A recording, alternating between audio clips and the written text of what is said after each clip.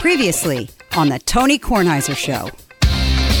You have to understand, in the 1950s, there were no portable phones. You had one phone in the house. That's all you had. It sat on a little table somewhere in the downstairs, and everybody used the phone. There was one phone. Like, if somebody called for you, you couldn't pick up the phone and go into your room and hide. It's a public conversation. It's, everybody heard everything everybody said. Yes. Bad. That was bad. America is better now. The world is better now. The Tony Kornheiser Show is on now. That was Friday when I was optimistic about America. I'm not optimistic now because of something that happened to me on Saturday morning. On Saturday morning, I had to send something through the United States Postal Service. I had to put it in an envelope. It was a contract of some sort with a note that had to get to a certain spot. And because it was large, I couldn't put it in a regular envelope. So I had to put it in one of those 8x11 envelopes, a big envelope, and take it to the post office, where I assumed it would cost me more money than if I simply put a stamp on it, which is all it really would require until you go to the post office. Oh, fine. You have to weigh it. Right. So I go to the Chevy Chase, Maryland post office, which is about 1.5 miles from my house. Probably a little closer, but yeah, just across the line. I'm first. I know it opens at 9. I'm there at 8:55. I'm in the lobby. Woman comes out at 1 minute after 9. It's okay with me. I don't care. I'm the only person there. I go inside. The woman disappears into the back. Oh, no. No, you got to hear all of it. There is it gets better. Bell for service. It's just me and her. She knows I'm here because she let me in. She doesn't come out. Don't push the bell. For 2 or 3 minutes. She doesn't come out. It's a Dunkin' Donuts situation. Don't push the bell. I push the bell. And she says, I know you're there. What? You know I'm here. I know you're there. Okay, it's 9:04 now. I'd like you to. Anyway, she comes out.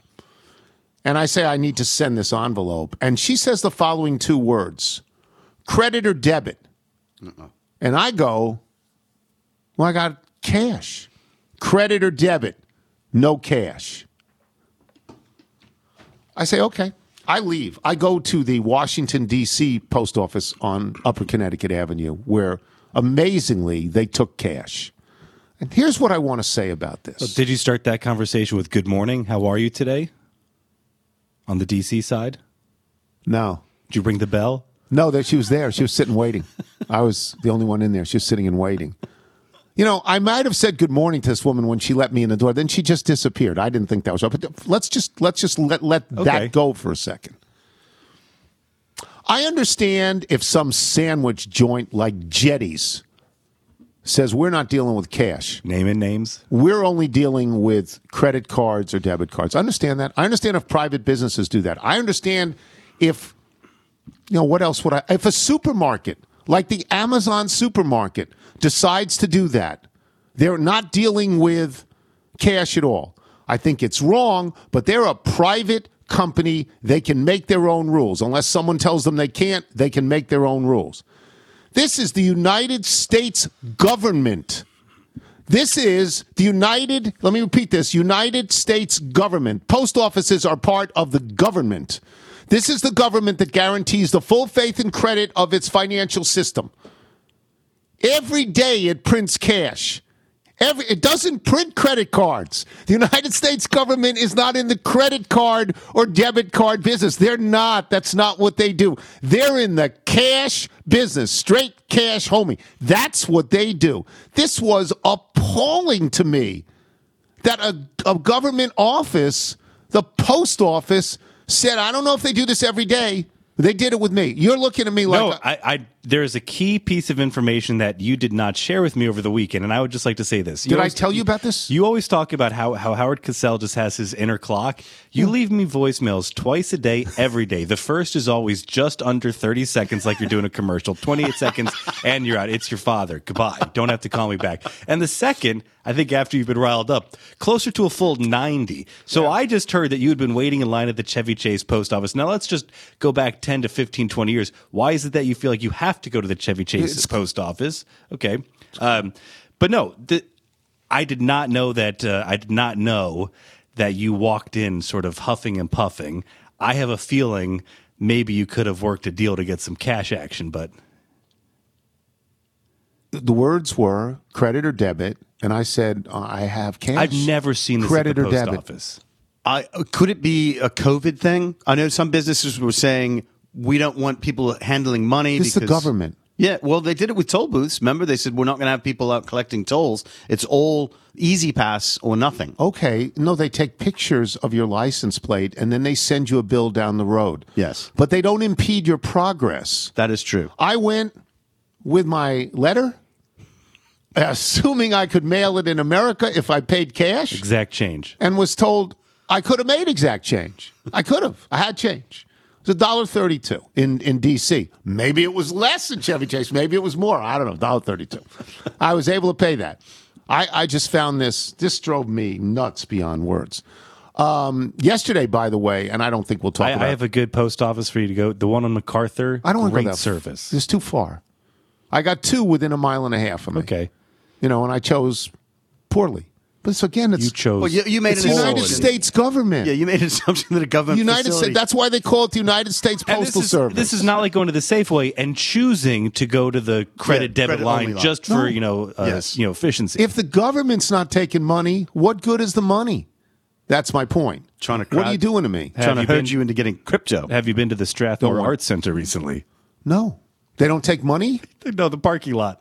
Oh yeah. Well, now I always take a credit card with me, although I don't even understand how to do it. I don't. Another thing. I'm watching the golf yesterday, and there's nothing left, really. There's nothing left. So I go through the dial, knowing or thinking there's nothing on. I land on the Daytona 500. Oh, right. I didn't even know they were running it. I land on it. I go out. I walk the dog. I come back. They're in overtime or whatever it means to, they're a restart or whatever, and I watch the ending. I'd never heard of the guy who won, but I feel at least I watched the ending. I don't know. Quickly on the NBA All-Star game, let me just say this. Please don't tell me it's a game. You don't get to 163 to 160 if you're playing any defense. It's a shooting exhibition. It's an athletic exhibition. It's fine if that's what you want. A skills contest? Yeah, it's what it is. It's not a game. It's not a basketball game. You can get to 163, 112 if you're in a real game, but you can't get to 163, 160 in a 48-minute NBA game if you're playing any defense. So let's end that. I have one other thing I want to talk about. This may take me a while. I got something in the mail from American Express the other day. Michael, read that out loud. Wow, 50 years together. Ooh, 50 years together. American Express. And it says, join us in celebrating by choosing from a curated gift selection with our compliments. I've been a member of American Express since 1972. That's 50 years. I am much older than a lot of people who are listening to this show. One of the proudest moments of my life was at that age. What was I? 1972, so 23. I was 23. One of the proudest moments of my life is I got accepted for an American Express card. Now, if you're young, you're just not going to understand this because your life is inundated with cards. Everyone wants to give you a credit card all the time. They want to give you a credit card that gives you cash back or gives you points or gives you this or gives you that. It wasn't that way then.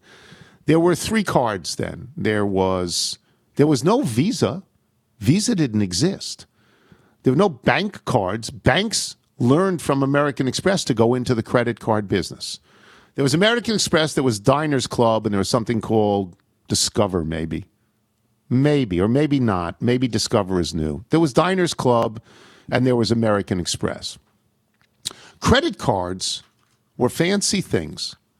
Not everybody got them. You had to pass. You had to be considered a good credit risk, not when Experian boosts up your sagging credit rating to 36 and you go, oh, I'm in. It wasn't America. That's not what America was then. Credit cards were a privilege. It was different. I was working at Newsday, and I was beginning to be sent on the road. I needed a credit card. I just couldn't take cash with me and pay. In those days, people took cash, not like the Chevy Chase post office over the weekend. But in those days, it was, I can't even begin to tell you how proud I was that I was accepted by American Express after I filled out a lengthy application, and they sent me a credit card. It was the green one. Yeah. I got a gold one now, and I've had a gold one for a lot of years, but it was the green one. And this was a great moment in my life. Told my parents, look at this. I got a credit card. I was making enough money at Newsday. I'd fill out an extensive form. You don't fill out any forms for credit cards now. No, it's just, can I give you another one? Because they want you to be in debt. Mm-hmm. They want you to be in debt. Never in my life have I had to pay a fee on my credit card because I've kicked it a month. I've taught my children that. Pay it. Just pay it. It's cheaper in the long run. Just pay it. And I got this credit card. It's obviously 50 years ago. And I was so proud of that. And this was so nice that they want to give me a gift. And there's a but, because there's always a but. If you throw in an extra 300,000 points. They told me to go to a particular thing online, and I went to it, and they said, click on select your gift or the get started button to be taken to the gift redemption website. And there wasn't any. And I didn't know how to do it. So I'm going to have to call them. And they also said that when the gifts are gone, there are no more gifts. So I got this a week ago. I could be out already. I could be out of the gift business. But I thought it was sweet that they were saying, because you've been a member it's for beautiful so long. packaging. Yeah, it is. It's lovely. If you can't get the gift, see if they'll let you trade it up for some points. I don't want any points. I don't get use another the points. the holiday presents. I stopped doing that. There's nothing I want except maybe a Keurig. Well, I don't even want the Keurig now because I got the trade. Right. I want to use the French trade. press. Can we use the trade this weekend? Yeah, I'll bring over my digital scale. Yeah, let's talk try ratios. and use that. So anyway. When you're talking about the Amex card, when I had to splinter off of, as a dependent from you and start my own line, they made the mistake. They used my member since date. They put my born date on. So I've been a member of American Express since 1986. You're going to get this gift soon. You're going to get it really whenever soon. I call them up, like, thank you so much for your patronage, Mr. 50 Kornheiser. years. But you're right. Again, I had to. Not everybody got this. People were turned down. It was I don't want to say a status symbol, but Jessie is angry because she didn't get a card. Right, yeah, she couldn't even get the cashback Discover card. She didn't get anything. Jessie's not platinum. eligible. Yeah, she's got terrible credit. Yeah. But it was like you felt like if you felt like you'd arrived. I made it. Yeah. I was a real member of the workforce, and I had a good job. I was working at Newsday. This might sound like a bizarre analogy, but in the movie Saturday Night Fever, it was just about getting across the river. Yeah. And with Melanie Griffith in that movie, it's the status thing that you're chasing. Well, that's not Saturday Night Fever. No, but that's Working Girl. Yeah, but it was like the status of what I want to get to. Yeah. And with that card, you felt like you'd made it. It's 100%. I was making at the time. I don't know, $8,000. $8,000 a year. And that was enough. $8,000 now. Your monthly Get a balance. used car. $8,000. $8,000. Tell it walking, pal. So what I miss, I've never had the experience. When I first got the card, it was a swipe, and now my card is linked to Apple Pay. So I often just use it through my phone. So it's like it's basically you hold it up in front of the card machine. But I remember as a kid when you'd pull out a card and they'd put it on the little the tabletop slider, a mandolin, and crank it back and forth. Yeah. I called my parents. I was so proud to have gotten an American Express card. And now a lot of companies won't take it because there's a premium that they have to pay on it. Right. So you have to use Visa or MasterCard or something like that. And I have a Visa card, which I don't like to use, but I have it. I'd rather use American Express. It's just easier for me to use American Express. But Still don't use your Amex for gas or points, right? when we are traveling for distance, I do it.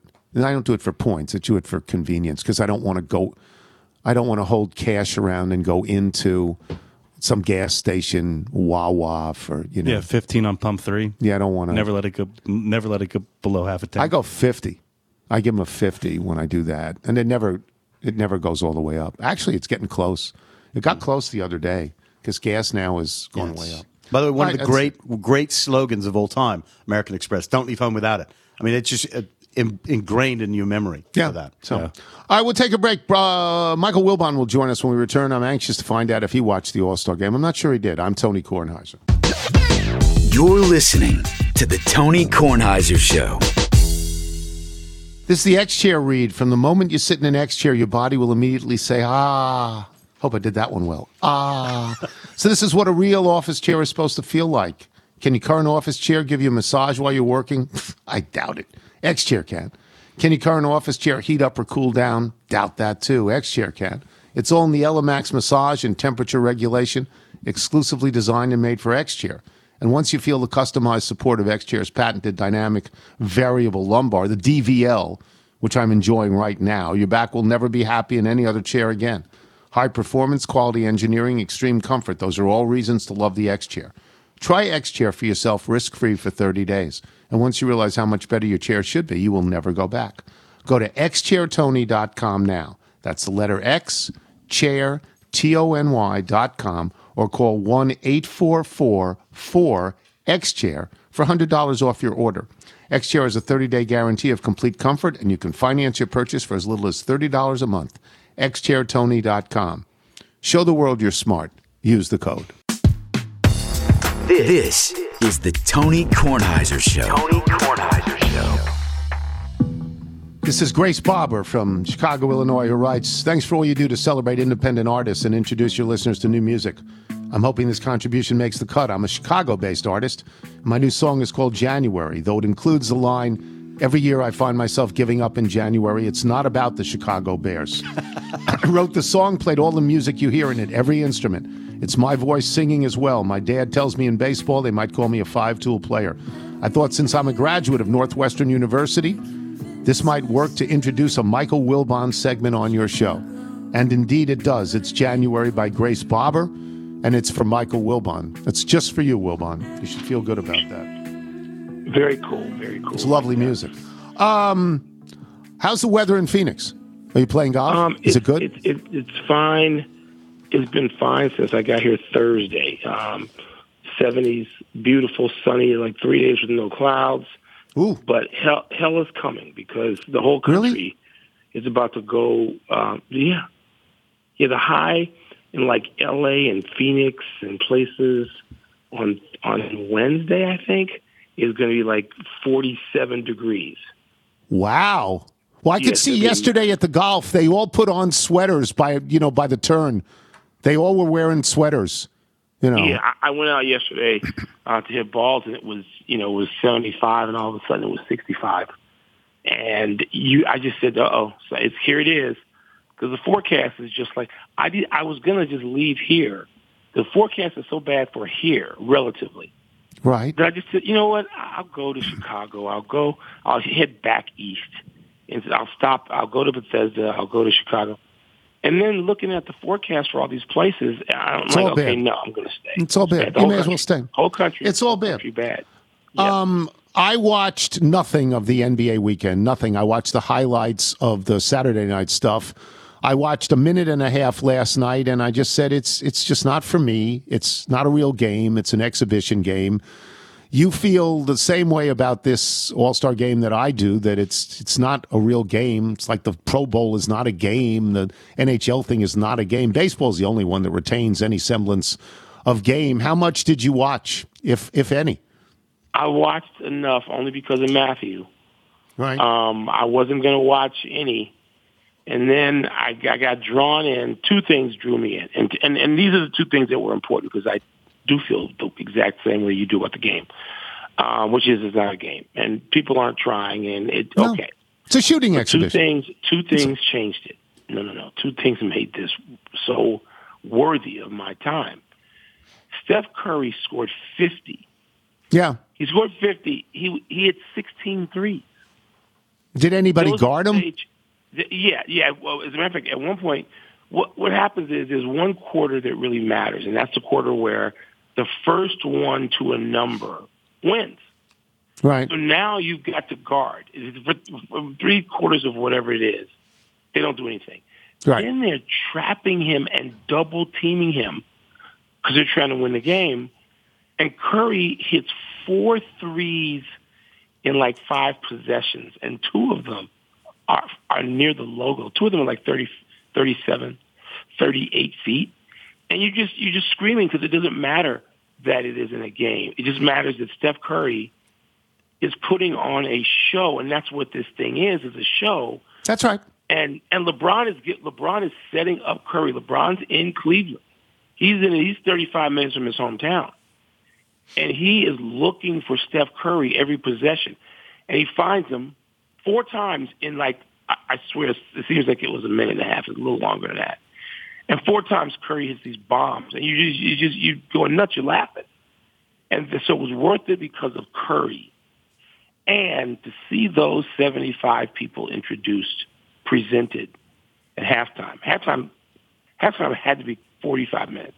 It didn't matter because the game certainly wasn't as important as seeing everybody introduced, seeing Oscar and Kareem and Jerry West, and I mean, it wasn't like 1997 when the 50 men, the 50 greatest players were introduced in 1997 in Cleveland. Only one person was deceased, and that was Pete Maravich. That's right.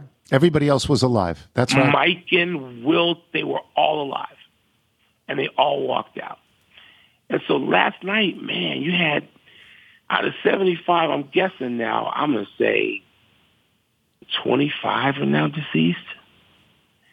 It was both something that could choke you up. I mean, for you would have been more emotional about this than me. I agree. I didn't even know they were going to do that.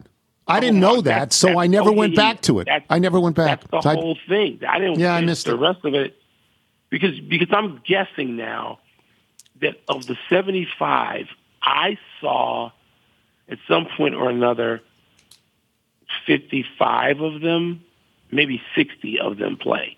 I saw all of them. I'm going to guess that you saw all of them. 72 of them. Well, who would I have not seen play? Mikan. Okay. Is Mikan in the 75? He's got to be in the 75. Mikan would be one immediately that comes to mind, and I don't know. I think everybody else I must have seen. Right. I must have seen. I mean, I don't know. If I saw Paul Arizin when he played for the Philadelphia Warriors. All right, and that means there's only one. So to see these guys introduced and walk out there, it takes your breath away if you are of a certain age and if you love basketball. And so I agree. I'm sorry I missed that. I should have taped that. I agree with your suggestion all the time, which is if you want this to be a game, you make it the United States players versus the world players. If you want it to be a game, and if you don't want it to be a game, you have this crap that nobody wants to see. Right. And so it was just, the last 2 guys introduced, just to wrap this part, were Magic and Michael. And that's it. Like, it's a showstopper to see those people walk out that you've been watching. And in my case, and Charles on the broadcast, and Charles said, I got emotional. I got so choked up. I didn't know this would happen. And he's a guy who played, and they were all there. So that I didn't know that would be the highlight of my weekend, but it turns out to be. So speaking of Charles, I read some quotes. Charles, in an interview, said Charles was 59 yesterday, or I think yesterday was his birthday. He said, "I'm out in 2 years. I'm done." Yeah, I know. I know. Do you believe this to be true? I believe he believes it now. He says, "I'm not going to spend my whole life doing this. I got, a little life left. I'm not going to do it." So Charles was here. With Charles, we had dinner at my house a few weeks ago. I said, "Chuck, don't say this. You're not doing this." And he says, yeah, I mean this. I'm serious. And while I'm just sitting there listening to him, I thought, yeah, he's serious. I think what can happen is the same thing that happens when you play. You love doing it so much that you can't leave it. Okay? So that's one part. And the other part is, my God, Charles makes so much money. People have no idea. Charles makes more money in 2 years on television than he made his entire career in basketball. So, and they love him, and they're going to convince everybody him. Loves him. His life, Mike, his life is not impeded in any way by doing this. He does whatever he wants to do.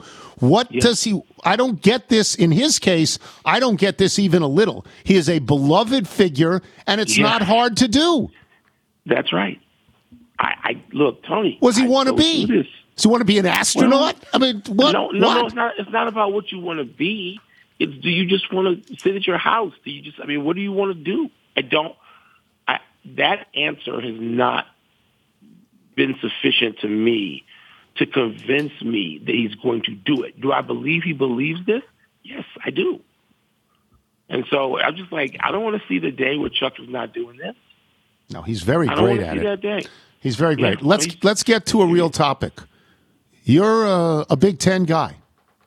I know how much you like Juwan Howard personally. Love him. Love him. He balled up his fist and tried to hit somebody in the head. He did. I don't know if he balled up his fist or not. I did. I did to me. I watched that 4 or 5 times to make sure. I watched it 100 times. What do you do? 100 times. If you're, You- I you're understand gonna be Michigan suspended. not doing anything. What does the Big Ten do? I've suspended him for a few days, a few games, several games. Here's the problem.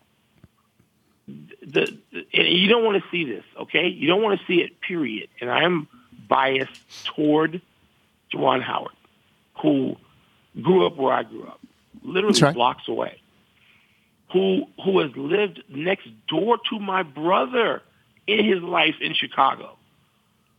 Juwan Howard is not some dude I know incidentally, all right? You can't do what he did. But the notion that it was unprovoked is kind of ridiculous.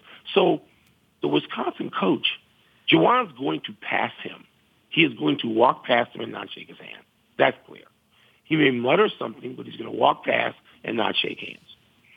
This guy, who's a substantial guy, not as big as Juwan Howard, who's 6'9", he just grabs Juwan's hand and impedes him, blocks his path, will not let him by. And I'm sure it would have been something like, listen, here's why I call it timeout, whatever the thing is going to be.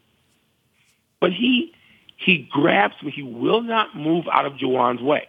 He is physically impeding Juwan from moving. And that's when Juwan takes his finger and says, hey, whatever he says. You can't have it. You don't want to see it. I mean, if a grown man is impeding me from getting by, I'm going to have a physical reaction. And that's why I don't think it's going to escalate to the point where people are saying, well, he's got to be fired. No, he doesn't. And he won't be. And He's not going to be fired. You could make the case for firing him. I will say this. He got in a dust-up with Mark Turgeon the other year. He was screaming and yelling. Here's what he needs. That's fine. And it's the same thing that I thought of Brian Kelly 5 years ago when I watched him on the sideline screaming at everybody. You need some anger management. Well, you can't have this. You need. He's not Bob Knight on the sideline routinely, he isn't. I think anger management and a suspension of 3 to 5 games. Yeah, that's what I think. Me too. Well, you and That's I what I think. conclude the same. I don't think you have to fire him. I think you can if you want, but it's stupid to fire him. He's your alum, for God's sakes. Not only Work that, with him. Not only that, Work with if him. You're Michigan, and Juwan Howard stood up and got into a fracas on behalf of his team, you're not going to fire him. You're not. You may have to say, listen, we can't have this, and they will do that. They have to do that. But I think what you think. I think there's 3 to 5, and because you only got about 3 or 4 games left in the regular season anyway. I think I'd say you can come back for the tournament, but you got to sit until then, unless that's only one game. If that's one game, you got to kick him out for the tournament. That's sort of what. One other thing, another guy you like, and unlike Juwan Howard, this is failure now. This is Patrick Ewing at Georgetown. They're over. Yeah. What do you do? I don't know. I think you maybe wait. You see what he wants to do.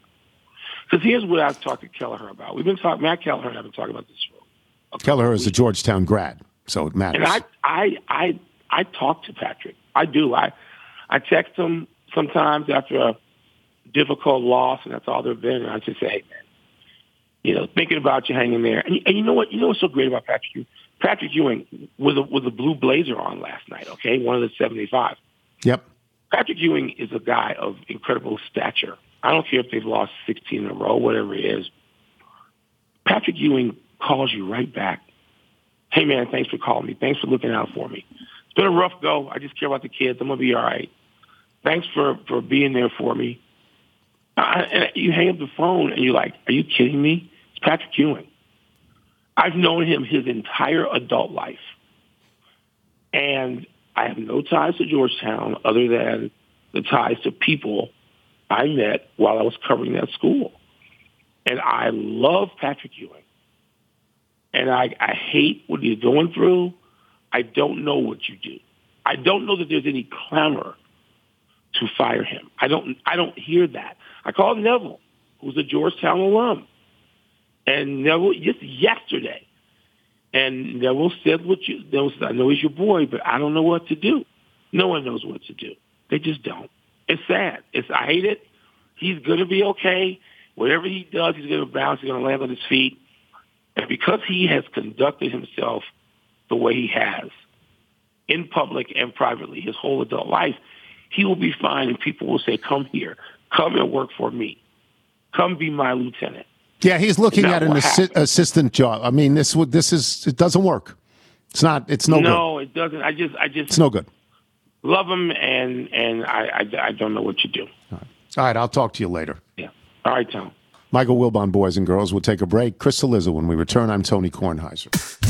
You're listening to The Tony Kornheiser Show. The Tony Kornheiser Show. Once again, this is Grace Barber from Chicago, Illinois, and this time she's playing with her band, the Fisher Cats, where she sings harmony and plays guitar and bass. This is a song called Blue Sky Day. This plays in Chris Cillizza. Michael, if people like Grace Barber and her band want to send their original music in, how do they do so? Please send your music by emailing it to jingles@TonyKornheiserShow.com. Chris Cillizza joins us a year older. When was your birthday? Was it yesterday? It was yesterday. Don't sound so depressed. I find them to be. I find birthdays to be. I get introspective, and then I think, what did I accomplish in the last year? And I don't know. I find I turn morose. It's one of the few times of the year that I'm morose. Michael said you posted something about your birthday. I wouldn't know because I don't look at the internet. But what essentially did you say? I just said that I wrote about. That you were depressed? No, I wrote about this idea of normal and how we're going to get back to normal, and that normal is not normal. Normal is an idea that's never really existed. We've sort of created the idea of normal, and that we're not getting back to normal or the new normal anytime soon. So I try not to be too. Nobody really wants doom and gloom, but I've taken to writing something on my birthday each year just to try to, mostly for myself, and also because I'm a massive narcissist. So There's that. Yeah. I find the process, I think you probably were like this too, Tony, but I definitely find the process of writing clarifying just for me, selfishly. And so that's the way that I express myself. It's the way I think things through. So, yeah, that's what I did. I write every day in a journal what happened that day, the most pedestrian nonsense in the world, but I wouldn't put it out for anybody to look at it. I wouldn't do that. And I hope that upon my death, my children are wise enough to burn every one of these and not even read them. I'm hoping for that, but I don't know. I didn't know that you journaled every day. That's cool. Yeah. I mean, I think it's the same But just process. a couple of lines, 10 lines. Yep. It's mostly, I hit a bad shot on 4. I recovered. I had a good putt. It is. It's so tiny and small and stupid, and I do it.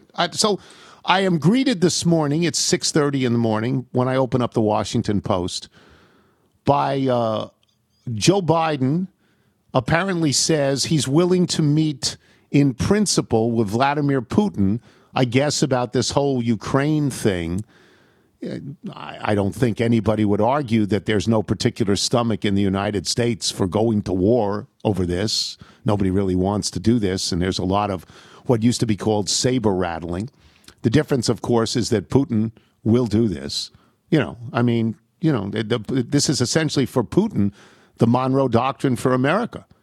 Putin is a guy, it seems to me, just let me go on for about 20 seconds here. Putin is a guy who, if you think Make America Great Again resonated with anybody, he's a Make Russia Great Again. He grew up, it was the Soviet Union. He saw all this stuff fall by the wayside. He probably wants it back.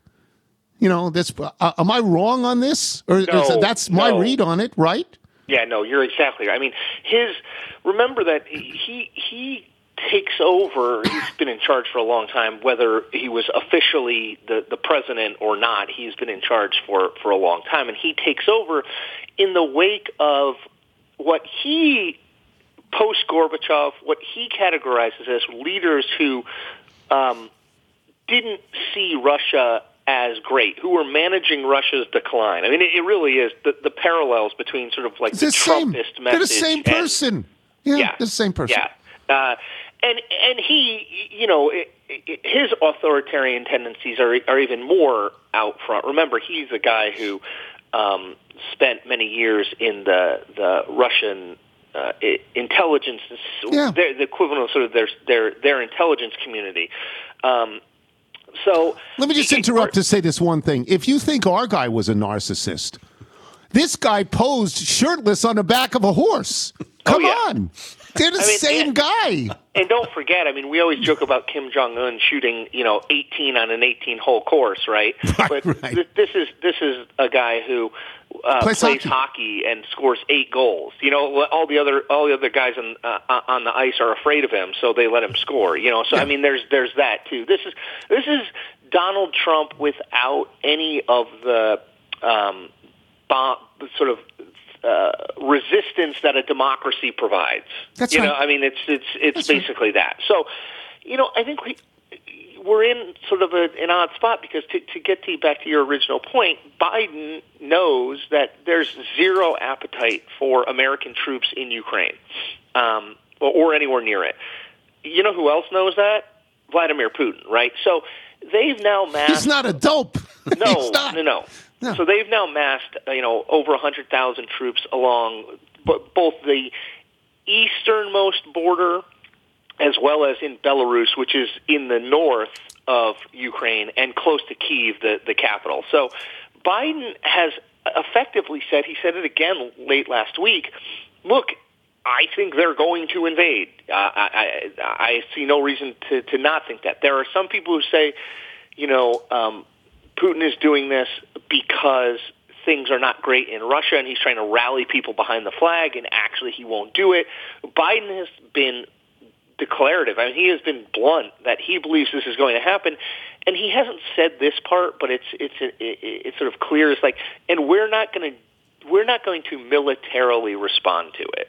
There's going to be sanctions the UN is going to condemn, et cetera, but there's zero appetite for troops, American troops abroad. Remember, we're less than 6 months removed from Biden pulling all troops out of Afghanistan for a number of reasons, but one of the big reasons being the American public didn't want us there anymore. So Putin knows that, Biden knows that.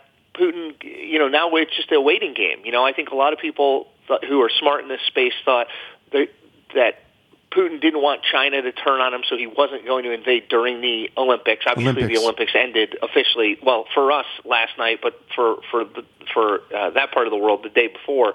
So I think everyone is kind of waiting now to see what the next move is. But there's just more and more troops going into that region. You don't put 100,000 troops on another country's border for nothing. Typically, that would seem to suggest the direction he's going in. So I'm reading this story about how Biden agrees in principle to meet with Putin. And by the way, I'm totally for meeting. They should meet. Of course they should meet. I mean, face-to-face is a much better deal than anything else. But it says, I thought I read, but Putin has to guarantee that he won't invade. And you just say to yourself, do you ever play poker in your life? That's the guy's whole card. Yeah, he's not going to do that. There's zero. There is so little chance. It'd be like there's more chance that tomorrow morning I'll be 6'8". He's not going to do that. It's just nuts to even say that, and all of this posturing that goes on. I'll move off this. And that would suggest, just to your point, that would suggest it is just posturing. Biden looks like he's open to diplomacy, but he's got a poison pill in the offer of diplomacy, so it's not going to happen. Exactly. Yeah. What is this thing in Canada? What is this trucker convoy in Canada? And more importantly, is it coming here to Washington, D.C. to disturb all the traffic? So they finally last week broke it up. Here's effectively what it is. It's another protest against mandates of the vaccine, against sort of these the ways in which governments are responding to COVID-19. There are rumors, and it's sort of hard to know, though. I don't know why it's that hard to know, because if there's like 200 trucks all driving directly to Washington, but there are rumors you'd that, see them. Yes, right. You would think you could see them, but there are rumors. So Biden's State of the Union speech is March 1st. Obviously, that'll be the biggest speech of his presidency to date. There are rumors that the convoy is headed to D.C. for that, to just, again, it's aimed at disrupting, right? It's aimed at, like, blocking traffic and drawing attention. They broke it up with the police in Ottawa, but not before it caused a whole heck of a lot of disruption, including, border crossings and that sort of thing. So, again, I'm not totally clear on how we wouldn't be able to know if it was headed to Washington. It seems like a huge amount of cars or trucks, headed in that direction would be noticeable, but I think it's right now we're in the rumor stage, but it would be aimed at, protesting vaccine mandates, a lot of the same stuff that we've seen government try to tackle. I mean, you've seen California in the last week transition to what they're calling sort of an endemic program. Effectively, we're not going to treat COVID-19 like a pandemic anymore. We're going to treat it like the cold or the flu. That yes, it's still out there. Yes, people are going to get it, but it's going to be, here's how we manage it. We're going to test. We're going to do that sort of thing, but we're not going to react as aggressively as we have in the past. And I think that's a fight you've seen. I know you were talking to Chuck about this last week. New Jersey and Connecticut and some of these other Democratic states wipe out their mask mandates. And obviously Virginia, where I live, did the same thing. There are plenty of kids who are in schools now where masks are optional. I think that's where we're headed. The question is how fast, and I think that's where you get these protests, is people who are saying it needs to be today as opposed to, okay, we're headed down that direction. So what is happening right now, the big winner, of course, is Kyrie Irving. Kyrie Irving is going to get by the playoffs. He's going to get to play in every single game. Kyrie Irving, the worst teammate in history. Let me draw this very specific distinction. I cannot stand Novak Djokovic, but he's only doing this to himself. He's not doing it to a full team. Kyrie Irving, you cannot play with this guy. There is no longer, it's going to land obviously on Anthony Fauci and others, but there's no longer a stomaching of all the masks and all the mandates. And politicians who are, if they're any good, they're a little bit ahead of everybody else. Politicians have figured this out. Blue politicians as well as red politicians. It is interesting. It's a name that we're going to talk about a lot in the next year or two. Glenn Youngkin found a lane, Chris. He's your governor. You live in Virginia. Yep. He found an express lane ahead of everybody else. Did he not? He did. Yeah, he did. And, I think we focused a lot on his ability to keep the Trump people on board while not losing suburban swing voters. We should have focused, and that is true and that is important in the Republican Party, but I think the real key for Youngkin was he latched on to this idea of parental frustration. Yes. Whether it's masks in schools, whether it's schools being closed, whether it's some of this, what he would describe as this wokeness over what you can teach, and that counteracted people's dislike of Trump in the suburbs. I mean, if you look at where Youngkin ran well, the suburbs of Richmond, not the immediate suburbs of Washington, but the exurbs of Washington, he did better than most Republicans. And he beat a guy who was well-liked. Yeah, absolutely. McAuliffe was well-liked. And Terry had 4 years of being governor that were generally viewed as successful. Yes. In Virginia. I think that race was less about Youngkin and Terry and more about sort of the state and coming national political environment. And look, you can argue whether they should be or not, but a reality here is parents are pissed. They are pissed off.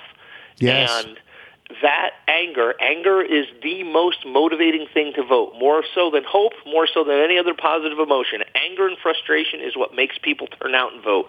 Just is. Always has been. And I think you're going to see a lot of Republicans copy that Youngkin playbook and say, look, I want schools to be mask free. I don't want these mandates for the vaccine. We need to get back to normal, and that is, again, I say normal in quotes because I'm not sure what that means. It means something different for everybody, to be totally honest. But I think that's a very powerful message. And politicians are copycats. I mean, that's what you have to remember. If something works for one, the rest copy it. That's how it works. I'll just say this. And you're going to see a lot of copying of Glenn Youngkin. The country divides. It doesn't divide 80-20. It doesn't. It divides at the most 57-43 or something like that. But usually it divides. Yes. Usually it divides 53-47. Yep. So you don't have to get many people on your side to win. You don't have to. That's how it works. Exactly right. I can't let you go without asking about Georgetown. The last time I looked, they still hadn't won any Big East games. I think they'd lost more than 2. I think it was 16. Do you want to? Do you want to just come over and just poke me directly in the eye after the show? That's totally fine. They are now 0-15 in conference. There are 3 other teams that are 0-4 in conference play. None in the Power 5, and the other 3 all have a first-year coach. So they're all in the midst of a rebuild. I read a story over the weekend that said that after Georgetown made the NCAA tournament last year, they made a sort of very unlikely run to the Big East tournament championship, that they extended Patrick Ewing. They gave him a contract extension, which means that if they are going to get rid of him, they are going to have to pay him out even more money. And that same story said Ewing retains significant support within the university, which I don't understand because, again, we're 0-15 in Big East play. We play DePaul home Thursday. Circle your calendars, folks, because that's the only chance. If we don't win that one, we're going 0 for the conference. And I don't see how Ewing keeps his job if that's the case. I just don't. 0 for the conference seems to me to be an absolute new low in a program that was once great. I will just say this in rebuttal to that. Georgetown University cannot fire Patrick Ewing. No, they can't. You're right. They can't. And so whatever the duration of his contract is, if he wants it, he's going to get it. Because it would be, and I'm not going to argue he's a good coach. I would go, not what he did. You can't fire him. Can't. You're totally right. You're 100% right. He can only resign, and not even necessarily resign under pressure. That's and as much as I think that this season is evidence that it just didn't work, I have no ill will toward him. I don't feel to him like I feel to Craig Esherick, who just stinks. Right. But it's just not working. It's like my 7th grade girlfriend told me. It's just not working, Chris. And I think funny. Get out on that. That's funny. I think we've reached a point where there's you don't come back from it. It's a good line to get out on. Thank you, Chris. Chris Cillizza, boys and girls. We will come back with email and jingle. I'm Tony Kornheiser. You're listening to the Tony Kornheiser Show.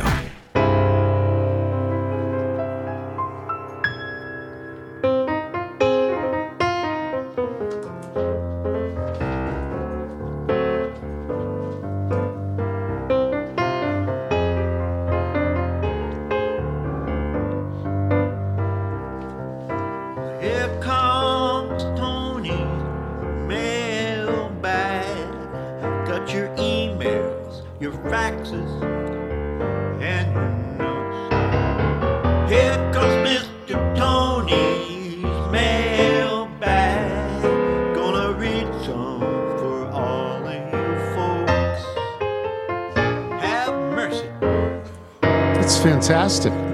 That's Bruce Griffin, who writes, I'm a transplanted Canadian born in St. John, not St. John's, blues pianist now living and playing the blues in Dorset, England. Consider myself a loyal little from way back. Hereby, humbly submit a bluesy version of the mailbag jingle and ask to be considered for the post of official transplanted Canadian blues pianist now living in England of the Tony Kornheiser Show. You got that. Thank you for all the years of information and laughs, etc., etc. How great is that? Bruce Griffin. Makes me think when you talk about people that can play the great is piano. that? When you can sit down and do something like that, How that's great just is that? spectacular. You got a Bethesda bagel read for I us? do indeed. We got the bagel sandwiches today. Always a great day for that. All you need to do is go to BethesdaBagels.com for the location in the DC area nearest you. Then pop on in, and you'll be thrilled. That'll just about do it for us today. Before we get to the mailbag, let me just say they call me Mr. Pitiful. Baby, that's my name now. Call me Mr. Pitiful. That's how I got my fame. But people just don't understand now what makes a man feel so blue. Oh, they call me Mr. Pitiful because I lost someone just like you. The late, great Otis Redding. This is just a fantastic song. Thanks to our guests today, Michael Wilbon, Chris Saliza. Thanks to our sponsor, XChair. Remember, you can listen to us on Apple Podcasts, Spotify, Google Play, and Odyssey. If you get the show through Apple, please leave us a review. Here's a great email from Evan Rerig in Breiningsville, Pennsylvania. You want to talk about the connective tissue of this show? Try this one on for size. I reside in Breiningsville, Pennsylvania, just a quite literal minute up the road from Macungie, where Stu and young Jared live. I'm a marketing specialist for the company that provides the food service at Binghamton. One of the primary focuses of my position is, you guessed it, meal plans. While I'm based at Lehigh University, I'm fairly confident I can answer any questions they have about meal plans, and if I can, I know Jim, the general manager of the dining program at Binghamton, and would be happy to connect them. Tell Stu and Jared I'd be happy to meet them up at a local establishment, maybe the Buckeye Tavern or the 1760 Pub and Grill, and chat about everything a young lad needs to know about dining on a college campus. How great is that? I hope this kid applies, Yes. and I hope he gets in. Yes. A haiku from Shad: be true to your school and make $5 on the side. Harper taught you well. That's a good one. I'm in trouble separating these. Okay. From Jordan in Lindenhurst, New York. Lindenhurst is on Long Island. Hey, Tone. Was just wondering if that $5 offer was limited to admission, or if you could work your magic to convince Harvey Stenger to change the name of a school on an already earned degree. I graduated from one of those lesser SUNYs you love to mention, Albany, not Stony Brook. Suck it, Seawolves. Enjoy no conference play, no NCAA play, and then falling to the bottom of a new conference. But I would love to finally make my parents proud and have a degree from a higher quality school. I'll be waiting by the mailbox, eagerly anticipating any response. P.S. Glad to hear DG is doing well. Pass along my best. Great is that. Brian Spear, Vice President of Communications at Muhlenberg College. The whole who is famous from my town thing made me double check on my hometown, Springfield, New Jersey. Lo and behold, Claudio Reyna grew up there. I had no idea. Other than that, I have high school classmates that were convicted of racketeering. I know, a very Jersey thing. By the way, shout out to the fellow Littles in Macungie, Pennsylvania. So he must be originally, well, close to Macungie. Close to Macungie, yes. This is in the Lehigh Valley. Yes. Ellie from Oak Park, Michigan. I couldn't help but include myself in the newest of silly Mr. Tony games. Ever heard of the song My Sharona by the Knack? One of the great rock and roll songs of all time. It is. It's a great song. Yes. My Sharona. Well, the lead singer of the Knack, Doug Feiger, was born in Oak Park. Doug has a brother named Jeffrey, an attorney who is most known for representing Jack Kevorkian. Jack Kevorkian. Brian from Matsuyama. Are we still doing the famous people for your hometown? Are foreign entries allowed? Here in Matsuyama, Japan, we have at least one person who you know, who Hideki Matsuyama is from Matsuyama, which is nice that his last name tells you where he's from. But we also lay claim to Natsumi Soseki. That's pronounced Natsume, who is probably Japan's most renowned author. He used to be on the 1,000 yen bill until he got replaced by a biologist. Tempus fugit, kids. One day you're on the bill, the next day you're in the street. Rabbi Reuven Spolter. On the subject of famous people for your hometown, because the yeshiva parochial school where I went to high school had our non-Jewish subjects in the afternoon, many of our teachers were public school teachers who would come over for new additional classes in the late afternoon. Mr. Curry, a quite excellent math teacher, come to mind. One day he told us about a student of his who had studied in his math class in Montgomery Blair High School some years beforehand. This was the mid-'80s. He said this young woman just didn't have a head for math and wasn't really pulling her weight in class. So the principal called her parents, and the math teacher in for a conference to explain that her drama and arts were wonderful diversions, but she was never going to be able to support herself without applying herself in her studies. Without missing a beat, Mr. Curry looked at us and said, well, I guess that Goldie Hawn had the last word on that one. From Reuven Spolter in Yad Binyamin in Israel. Brett Gates, Columbus, Ohio. May I interest you in the hometown of Marion, Ohio, who claims former President Warren G. Harding? You might say, why claim fame to who in many political circles is regarded as one of the worst presidents. Loyalty, that's why. Teapot Dome scandal, no matter. We'll build the largest memorial outside of D.C. that also doubles as a solid sledding hill. And hey, he's an old newspaper man, editor of the Marion Star, where you're the star in the Marion Star. And it sure beats how they treat former President Rutherford B. Hayes, who was born in neighboring Delaware, Ohio. You know how they chose to honor his birth site? With a plaque at a gas station. Nothing like taking in a little presidential history while filling up and grabbing some Haribos. We have time for one more? We do. I actually sort of like this game. One more. My name is Mark Lios. I grew up in Chesterfield, Missouri, the same hometown of Max Scherzer. I was a high school pitcher at Parkway Central High School and 10 years before Mad Max. My team lost in the state finals in both the junior and senior year. During my junior year, I was kicked off the team for going AWOL for 24 hours during spring break. I drove from Columbia, Missouri to Fort Walton Beach, Florida with my best friend and didn't tell the team or my parents what I was up to. My baseball career ended at that point. Fort Walton Beach is Kenny Ray. Oh, that's right. Yes, it is. Yes. As far as I know, Max was never thrown off the Parkway Central team. He continued beyond high school at the University of Missouri in Columbia. If you're out on your bike tonight, everyone, as always, do wear white. We're not going to be sucked this year. We're the Stanley Cup champions! Yeah! Thank you, Alex.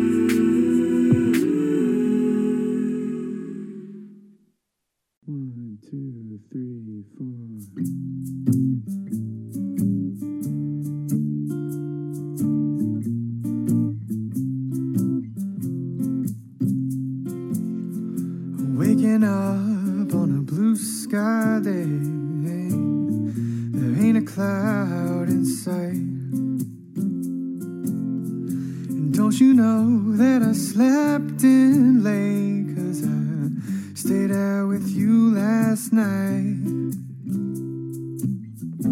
Waking up on a blue sky day,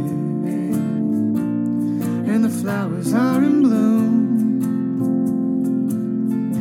Don't you know that I'll always be happy? Wake up and you're in the room. I wish I could feel like this forever, but who knows if that's true? But times like these don't usually last. They drift away into the past, and I'll just be left with memories of you.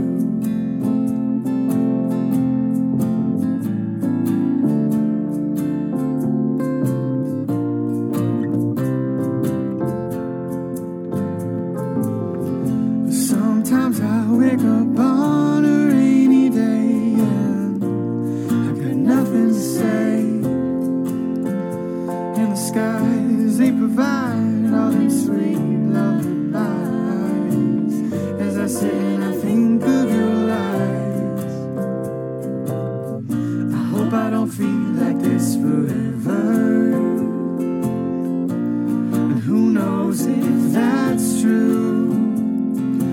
Times like these don't usually last. They drift away into the past, and I'll just be left with memories of you.